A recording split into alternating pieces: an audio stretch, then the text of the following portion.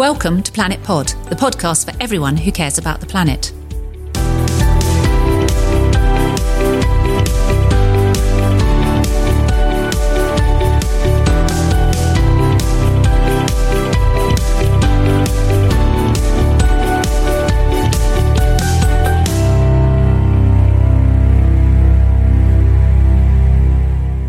You're listening to Planet Pod with me, Amanda Carpenter, and today we're actually out on location at the Green Party offices down in Bermondsey. So if you can hear noises off, it's active campaigning that's going on the other side of the wall. And we're talking about clothes and women and fashion. Where to start? Massive subject. I'm going to start with one of my favourite quotes from King Lear. I do actually have another one, but I can't broadcast that one. Which is, why nature needs not what thou gorgeous wearest, which scarcely keeps thee warm. And I think that says it all, really, as Shakespeare so often does. We don't wear clothes for utilitarian purposes a lot of the time. We wear them because we want to, we wear them for show, they make us feel good, they make a statement. They're huge signifiers of mood, of status, of income, and of self-expression. And of course, they're enormously important to women and men, but often a cause of great anguish. And I was really intrigued to see that one of our guests states in their impact report that 75% of women in the UK are unhappy with how they look. Presumably not all the time, presumably only some of the time. And I think clothing has a huge role to play in our lives, but of course, in terms of sustainability, it has a massive, massive impact on the planet. The EU have estimated that clothing and production of clothing accounts for between 2 and 10% of environmental impact in terms of European consumption. So there's a cost to what we buy. There's a cost not just in terms of financial cost, there's a cost in terms of the planet and its impact on the planet. And today, to help me discuss that, I'm joined by three incredibly stylish women, feeling distinctly underdressed in this corner. Amelia Womack, who's Deputy Leader of the Green Party and a sustainable fashion blogger and an advocate of vintage, what my mother might call second-hand clothing. Amelia, welcome. Sophie Slater, who's co-founder of Birdsong, which is a sustainable fashion business that empowers women as workers and of customers. Hiya. And Bronwyn Lowenthal, who is design and director of Loewe. And Loewe's philosophy is to produce beautiful clothing people want to wear that as ethically as possible without jeopardising the design integrity. So welcome. Thank you very much, all three of you, for coming along. And Bronwyn, maybe I could start with you, because you're possibly at the higher end of the kind of cost scale of sustainable fashion, and you've chosen to take beautiful fabrics and turn them into beautiful clothes. But with that comes a price tag. So tell me about how you got to where you are and how you think that fits into the wider sustainability discussion. Well, I grew up on the wilderness island of Tasmania in Australia. So I've always had, with quite green parents, and we spent a lot of time walking in the wilderness. So I've always had an appreciation for nature. And so I feel like it's a little bit in my DNA to have a sustainable fashion business. I often get people saying to me, when did you become sustainable? Or why did you set up a sustainable fashion business? Well, I didn't. I always have been. And so there wasn't really a choice for me, like, am I going to do it sustainably or not sustainably? Of course I'm going to do it sustainably, because that's who I am and how I run my life in general. But, you know, there are some cost implications, especially when you're a small fashion business. You know, just yesterday we were looking at organic hand-woven denim, and we got a price back at £26 per metre. This is made in India. So, you know, considering that you use 2 metres of denim for a pair of jeans, for example, that's already £50 before you've taken into account, you know, labour costs, freight, my markup, and then, you know, if we're wholesaling at the shop margins as well, you end up with a, you know, really expensive piece of clothing. But there are ways around it, and our product certainly isn't extortionate. I think for you know, people who like fashion, it's definitely you know, it's more of a mid-priced item, and you know, we sort of, you know, you can get most of our products is priced between £100 and £200. For some people that would seem like quite a lot. For other people, that depending on your mindset, would seem like something that's definitely obtainable. But that's kind of the nub of the debate, isn't it? Because we have this argument about organic or sustainably produced food produce, for example. And, you know, if you can go to, you know, a major fashion retailer or, you know, clothes retailer who will remain nameless and buy a pair of jeans for £10, you know, and you're on a limited budget, you're going to do that probably rather than save up for months and months and months and buy a pair of jeans for £150. Yeah. So how do we square that circle? Because that is difficult, and what we need to do is get people to think differently about clothing and fashion. Well, that's right. I mean, we encourage people to buy less, buy better, buy things that you love, and then look at brands that will repair or rework the garments that you've bought from them, so that then you get another life. So there's like a massive trend towards, even with people like Whistles, Farfetch, for example, the high-end luxury e-tailer has just launched like a buyback handbag scheme, and I think we're going to see like a lot more a huge trend towards reusing and recycling things. I mean, there's the Ellen MacArthur Foundation that works with big fashion retailers so that they can, you know, collect their old items. I think John Lewis has done things like, you know, giving £20 vouchers if people bring back their products. And then there's all these sorts of resale sites.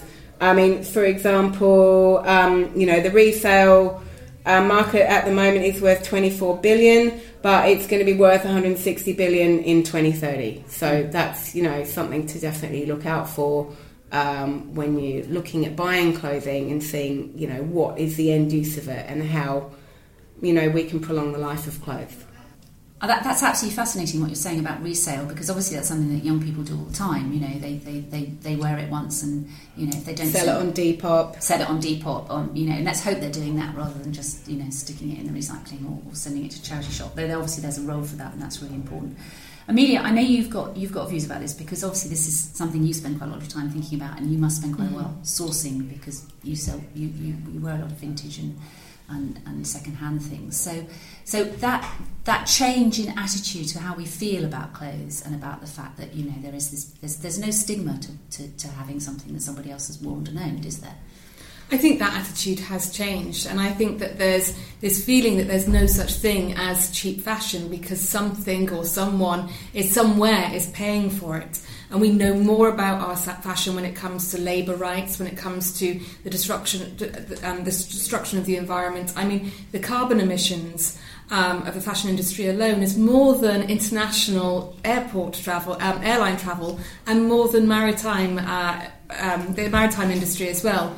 So it's having a huge impact environmentally, and if you look at all the individual fabrics that we use, things like cotton, incredibly water intensive, and you just need to look at the Aral Sea that's been reduced by 85% as a result of the cotton industry there, to see the real life effect that has on the communities, on the habitats and wildlife. And I think that it's quite easy to be purchasing fashion and forget about those additional costs that have become more exposed over the years. And I think there is an interesting change, and I think it is interesting when you have people like Vivienne Westwood, for example, who have a label saying on all of their clothes saying, do you really need to buy this? Challenging consumption and challenging the fact that actually continually buying fashion isn't the best thing for the environment. However, then Vivienne Westwood puts on a London fashion show, the Paris fashion shows twice a year, telling people that actually what they currently own isn't good enough anymore. And I think there's so much, when I talk to people about sustainable fashion, what most people want is the most ethical and environmental option to be the cheapest and easiest. And I think that that's about making sure that we can repair it, that we can reuse it, thinking about what the next stage of those fabrics are. The fact that the majority of our clothes are made from virgin materials adds to that impact, whether that's adding to water scarcity or carbon emissions or environmental destruction. It's every virgin piece of clothing which the vast majority of it is adding to that. So I think there's a whole new way, things like Ellen MacArthur's circular economy, and thinking about actually how we move from an idea that waste is something that we put into the bin. I mean, we're at the point at the moment where Ellen MacArthur is saying that we're disposing of so much clothes waste that we're sending a dump truck to landfill or incineration once every second. And these are huge statistics that need to be addressed. Huge and terrifying, and you're right. You talked about the carbon emissions. I think the estimate is 1.2 billion tonnes annually, which is just horrific. But that goes back to my quote, doesn't it? I mean, we don't buy fashion just because we need something to keep us warm or something to keep us dry. I mean, what motivates us for buying fashion is that we want to look fashionable. We want to look, very often men and women, we want to look good. We want to look, fabulous. We want to be attractive. We want to feel good about ourselves. So it's very difficult to balance that, particularly, if you're a younger person. I mean, I don't mind so much because I'm, a bit long in the tooth and it doesn't matter. But my teenage, soon to be not teenage daughters, they really want to look on trend. And you're right, we have fashion shows coming out 2 or 3 times a year, ridiculous garments that we know and are built for people who are, unnaturally skinny. So there's all those pressures on young women to look on trend, and if they can pick something up really cheaply on the internet, how do we counter that? Because that's really, really the problem, isn't it? And I know, Sophie, you've worked in this area quite a lot, haven't you? Yeah, I think it's a really interesting point, and to go back to what you're saying kind of about price point, and our price point is quite similar with Birdsong, and we have kind of been actually criticised for the price point that we have, though we are direct to customer, so that's our way of kind of reducing the cost as much as possible. And I think a really interesting point is, when you've got brands who are hiring people from Cambridge Analytica to do their digital marketing, when you've got brands spending billions on producing fashion shows and pumping into digital marketing and producing 10 billion garments a year, which we'll never, ever humanly be able to buy or wear, you kind of got to think... 10 billion, is that in terms of, the samples that get onto the That's tablets? how many garments will be produced this year alone, and it's set to rise. And when you think about it, I was at a really fantastic global fashion summit for LCF earlier in the year, and they were saying that we really need to shift this blame on individuals and conspicuous consumption onto conspicuous production of brands. And actually, it's down to policymakers and brands to produce responsibly. And I think when you're a smaller sustainable brand, we can really easily pivot and make decisions like we're going to start using recycled cotton instead of organic, or we're going to start using Tencel, which is exactly what our kind of process has been. We've got more sustainable as we've gone forwards. But I think a big part of the kind of alienation of the labour and the alienation from our clothes has got to do with the fact that when you get a package, it's not beamed down by an alien with impeccable taste on your doorstep. It's made, and everything is handmade. And I think the fact that wages have stagnated in the UK for such a long time, they've not really gone up for 10 years, and poor people are being ripped off with fast fashion because it doesn't last and it'll fall apart after 3 washes and then you've got to replace it. So we're looking into credit options so that people can buy sustainably and pay it off in instalments, which I think is something that our customers have really asked for us for. And when I think back to my mum in the 60s, who grew up in poverty in Sheffield and used to get one outfit a year on Whitsunday, and she'd go show it off to the neighbours and they'd pay it off in instalments, and then she'd hand it down to her 4 or 5 sisters. So not saying that we have to go necessarily back to that, but then she had a beautifully made outfit that fit, that was made in the UK for hopefully decent-ish wages. And I think with our clothes, what our main mission has been kind of going forward, because we started out as a social enterprise because we had background work in women's organisations rather than a purely fashion background, was to champion dignified, well-paid work for local women. And we pay £10.55 an hour to all the women who make our clothes locally in Tower Hamlets. And what's the average for women who are working in the fashion industry? So there was a fashion textiles report that's part of the Select Committee fashion textiles report that came out last year that showed that many workers in Leicester, there's I think upwards of 10,000 garment workers in Leicester, and they're being paid £3.50 an hour on average. I guess through policies like the hostile environment, people are easier to blackmail around migration policy, so that they could be kind of told they're going to be dubbed in if they speak up. Obviously unions are the weakest they've ever been. We've got some of the weakest unions in Europe. People getting their pay dock for being late. So there's all kinds of ways you can get around it, and especially this subcontracting, which we tend to think happens just abroad in, like Bangladesh and India and Cambodia, where we get most of our clothes produced. But lots of brands produce in the UK, and when you look at their prices and you look at how much you'd want to be paid and remunerated for your labour, it just doesn't add up. So yeah, I think making that connection. So that's part of that wider sustainability debate, isn't it? Because if we think about sustainability not just in terms of the planetary impact, but actually in terms of people's lives and creating and building and supporting sustainable communities. Exactly. Paying somebody what is equivalent of a sweatshop wage to produce a garment, and it's not acceptable, but how do we call out organisations who are doing that? What's the kind of political dimension to this, Amelia? How do we know who they are and how do we hold them to account? So I think there are many different issues at stake, and I mean, to begin with, the fact that we do have such an international, we work so internationally, things like the fact that even in the UK we have sweatshops essentially taking advantage of migrant workers, and but internationally as well, what you're seeing is the vast majority of people who are not on a living wage, so a living wage is basically you're able to put a roof over your head and food on your table. I mean, this is the basics that you're working for. That we're seeing people who are in working conditions which are just not up to scratch. You just need to look at Rana Plaza, where there was 1,134 women were killed as a result of that building collapsing, and then it turned out that actually the environment they were working in was unhealthy. That there's an issue with children who they begin by being in the fashion industry. They leave typically young girls leaving school quite early to start making money to try and boost their salaries, ensure that they can keep that roof over their heads, and then they're locked into that system for life because they've not got an education.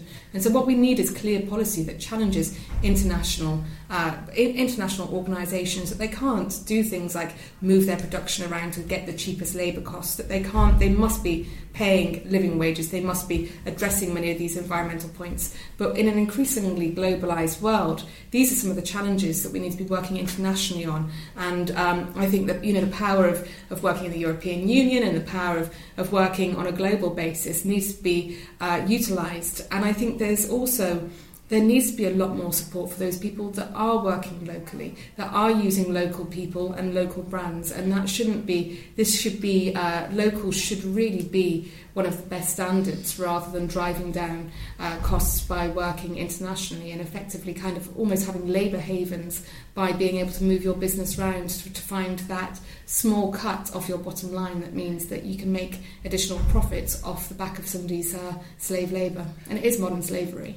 And I think when we look at the state of the modern high street in the UK as well, and kind of the state that it's in with all these jobs losses, and you've got places like Debenham shutting after decades, I think there's such a huge discrepancy between the high street retail giants and then the work that we're doing. And there needs to be more government support and investment in green, clean technologies. We need to invest in fabric and textile recycling nationally. We need to, be investing in wind farms. We need to be investing in local businesses who want to pay a local living wage. And there needs to be affordable ground rents for businesses like mine to be able to thrive. When you've not got rent control, that also applies to all the women's organisations that we source from. It applies to us. It applies to anyone wanting to set up a local business. So I think there's so much to be done in terms of policy, and the fact that they're talking about taking away VAT for repairs is fantastic. Yeah, but I think there needs to be real incentive for British businesses who want to do things fairly and sustainably to thrive.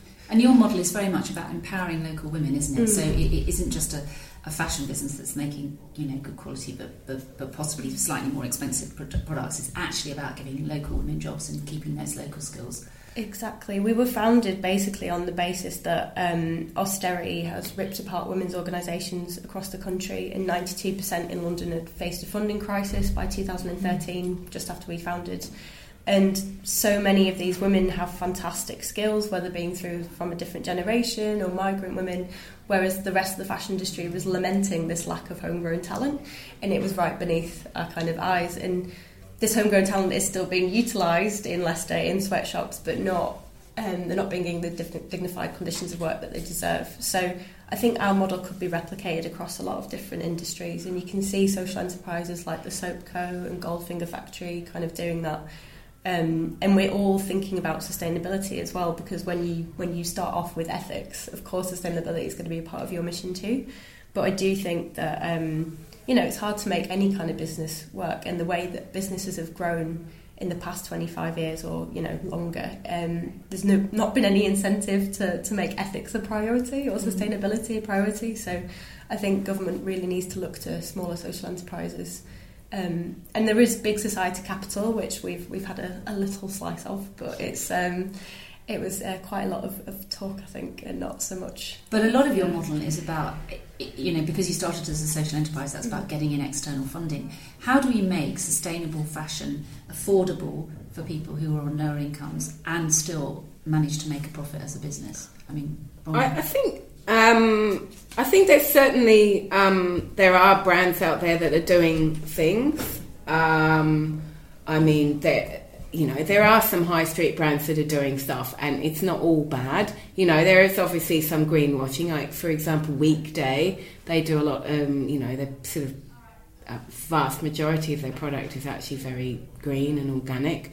And I think as but a lot of those fast fashion, what I'm learning to call fast fashion, in retailers are actually greenwashing a lot, aren't they? So you see the they stuff are in the windows, greenwashing a lot, and it doesn't mean that we're sort of normalising, green stuff. We shouldn't be thinking that just because H&M's got a green section, that then the rest of their product is green. However, I think it's really important that we acknowledge the fact that the high street is trying.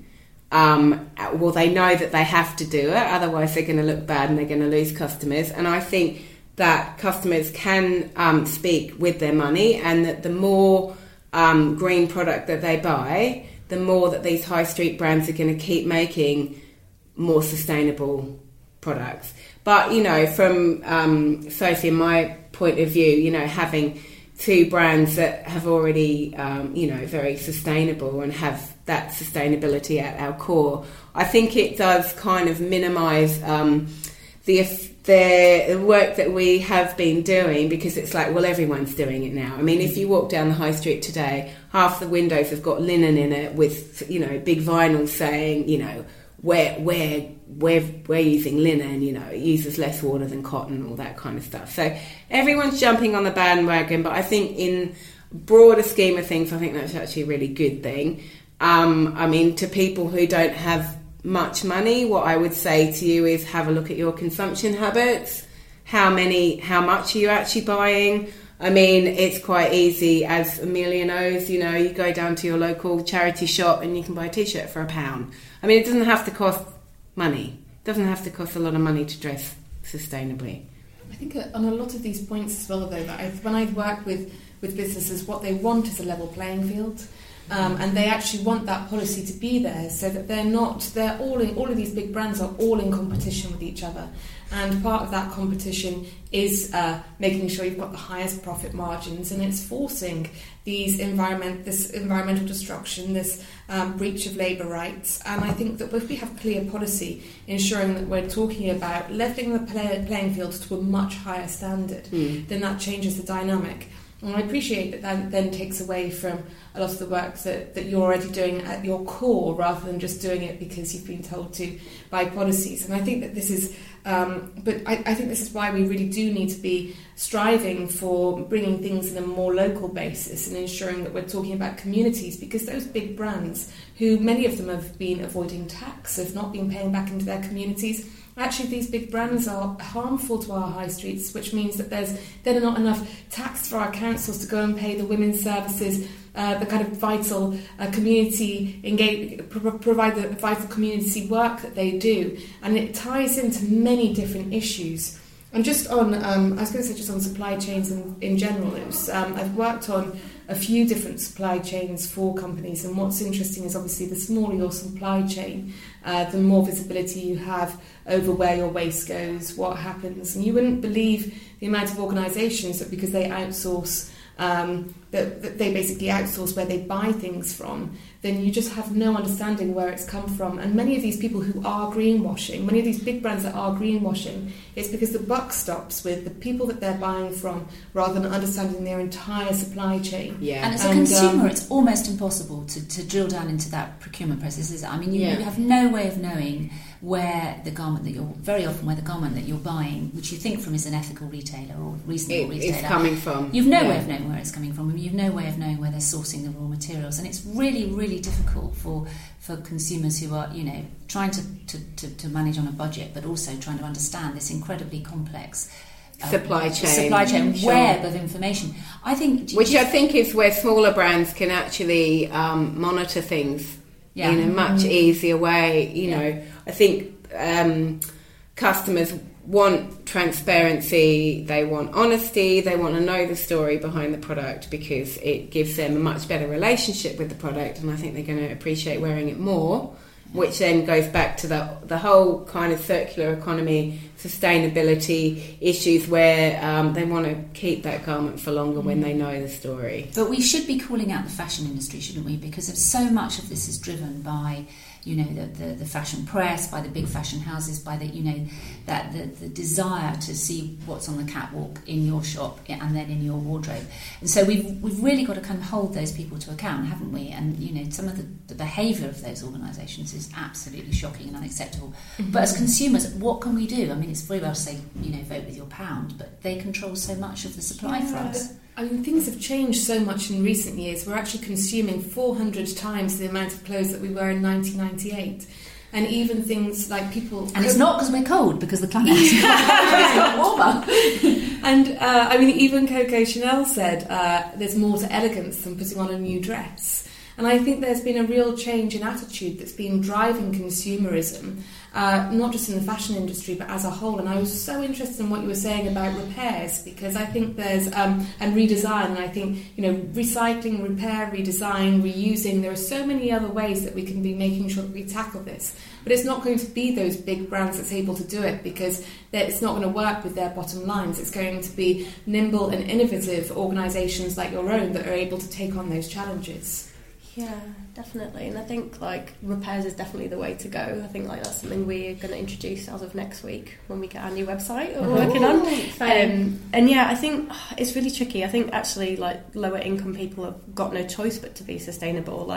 It's really hard when there's a massive stigma against shopping secondhand when you're kind of on a lower income, and I think actually it's maybe middle earners who are spending more, and it's a privilege to have the educational literacy to understand sustainability and the time and the headspace to think about it. When you're going out to buy your kids' school trousers every couple of months, you're not going to be thinking about it if you're on a really low income. So I think it is up to brands again to be responsible rather than consumer. But if you have got the privilege of the time and the money to think about it, then do get involved. In Fashion Revolution have got some fantastic resources to get educated about transparency and sustainability and the limitations of transparency as well, because just because a brand's transparent doesn't necessarily mean they're ethical. So But it's about tackling that kind of desire, isn't it, amongst, young women particularly. Yeah. When they become economically active, either they've got weekend jobs or they're in their first job. They naturally you will want to buy something that feels fashionable and on trend. And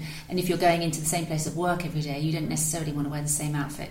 Heaven forbid you might outfit repeat, as my daughter say to me. How are we going to get around that? How are we going to get around that consumption issue? Fashion has changed. I think it used to be that you could look at the 50s, 60s, 70s, 80s, and you'd be able to look at an outfit and go, oh, that's 1984 or that's 1967. But it's not like that anymore. Since the 90s particularly, there is a little bit of an anything goes culture. I mean, even among young people, some of them are wearing tracksuits with gold hoop earrings. Some of them are wearing, tight dresses. Others are wearing oversized, baggy, whatever. A fashion isn't what it used to be as far as trends go. It's not this season's colour is lime green. If you're not wearing lime green, then you're not in. So is there an argument for having no more fashion shows? Is there an argument for having no more... businesses have got businesses, and as a business owner, you still have, you're in business to make money. You're not in business to...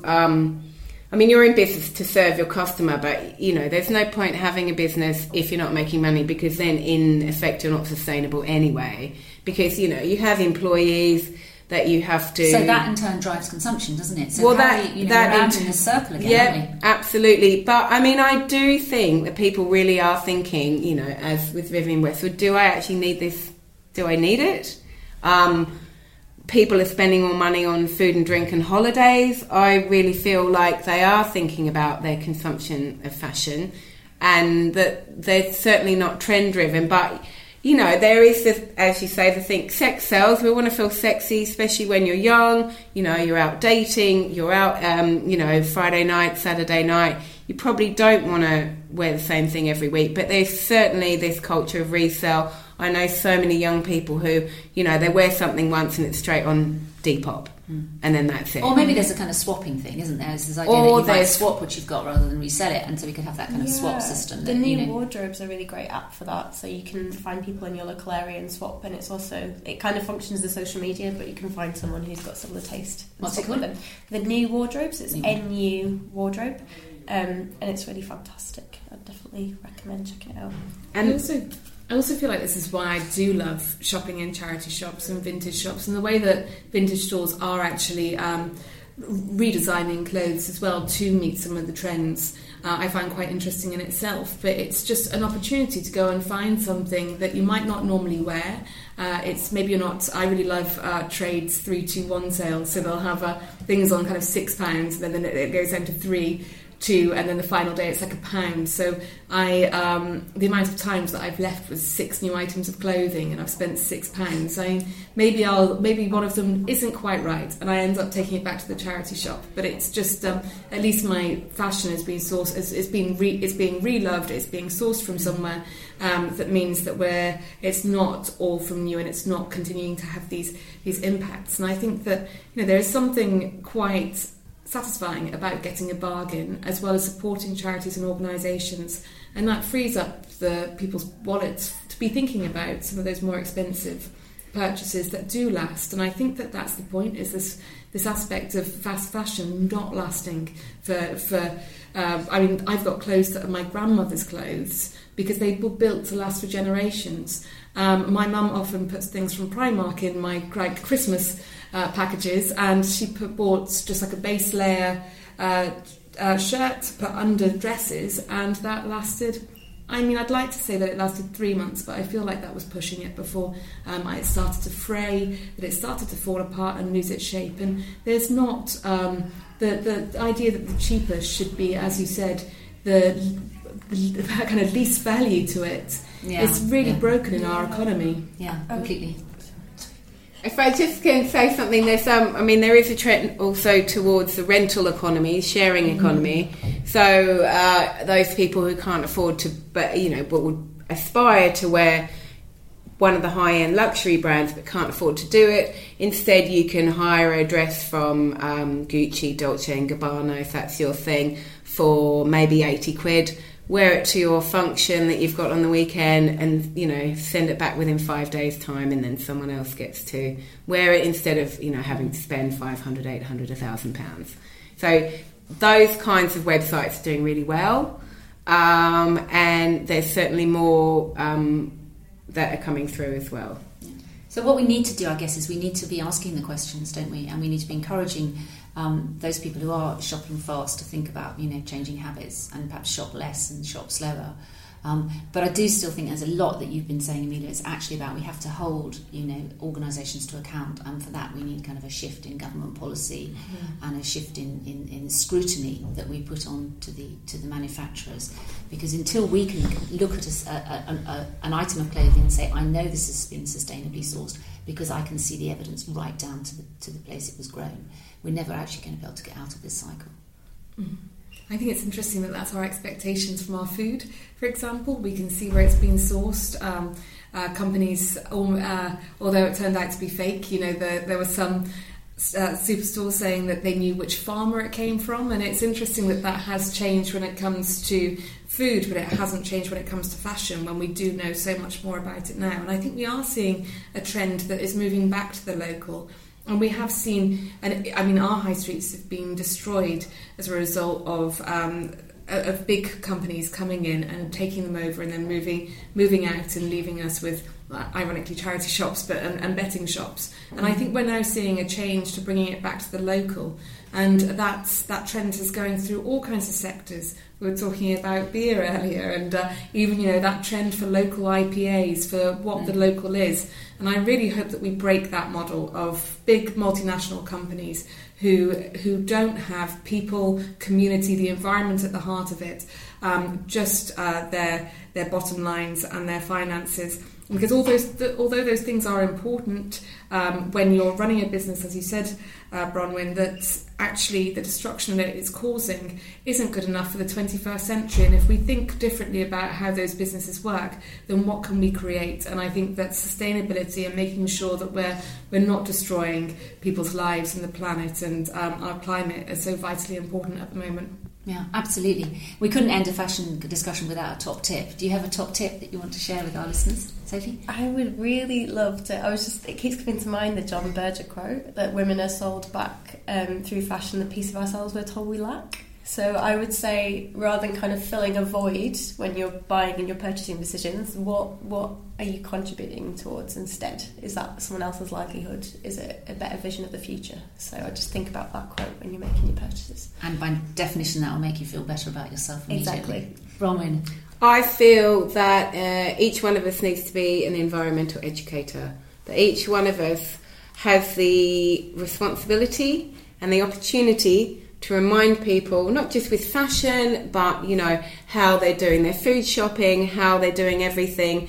Make sure that you remind people why are you buying that bottle of plastic bottle of water?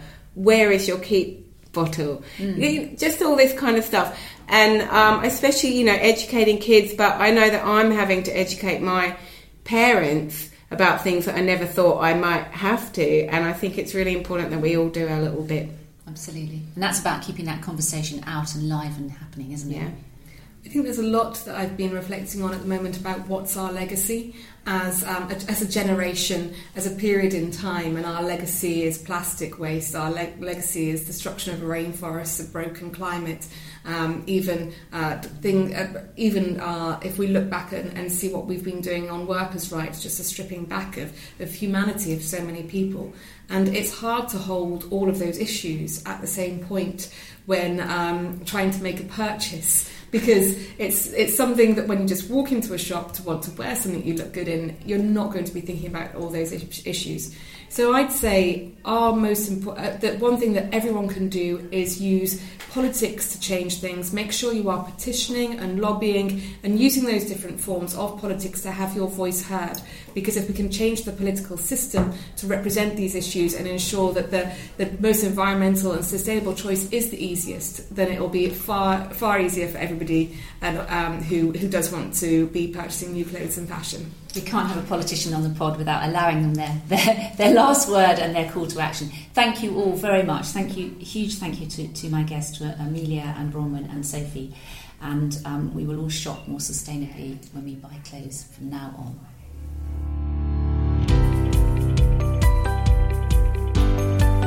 Thank you to my guests and thank you for listening. We would love to hear from you about what you think about Planet Pod. You can tweet at planet_pod or get in touch via the website theplanetpod.com, where you can subscribe and download previous episodes. If you've enjoyed today's show, please give us a 5-star review. It helps us make better programmes. Be sustainable and stay green.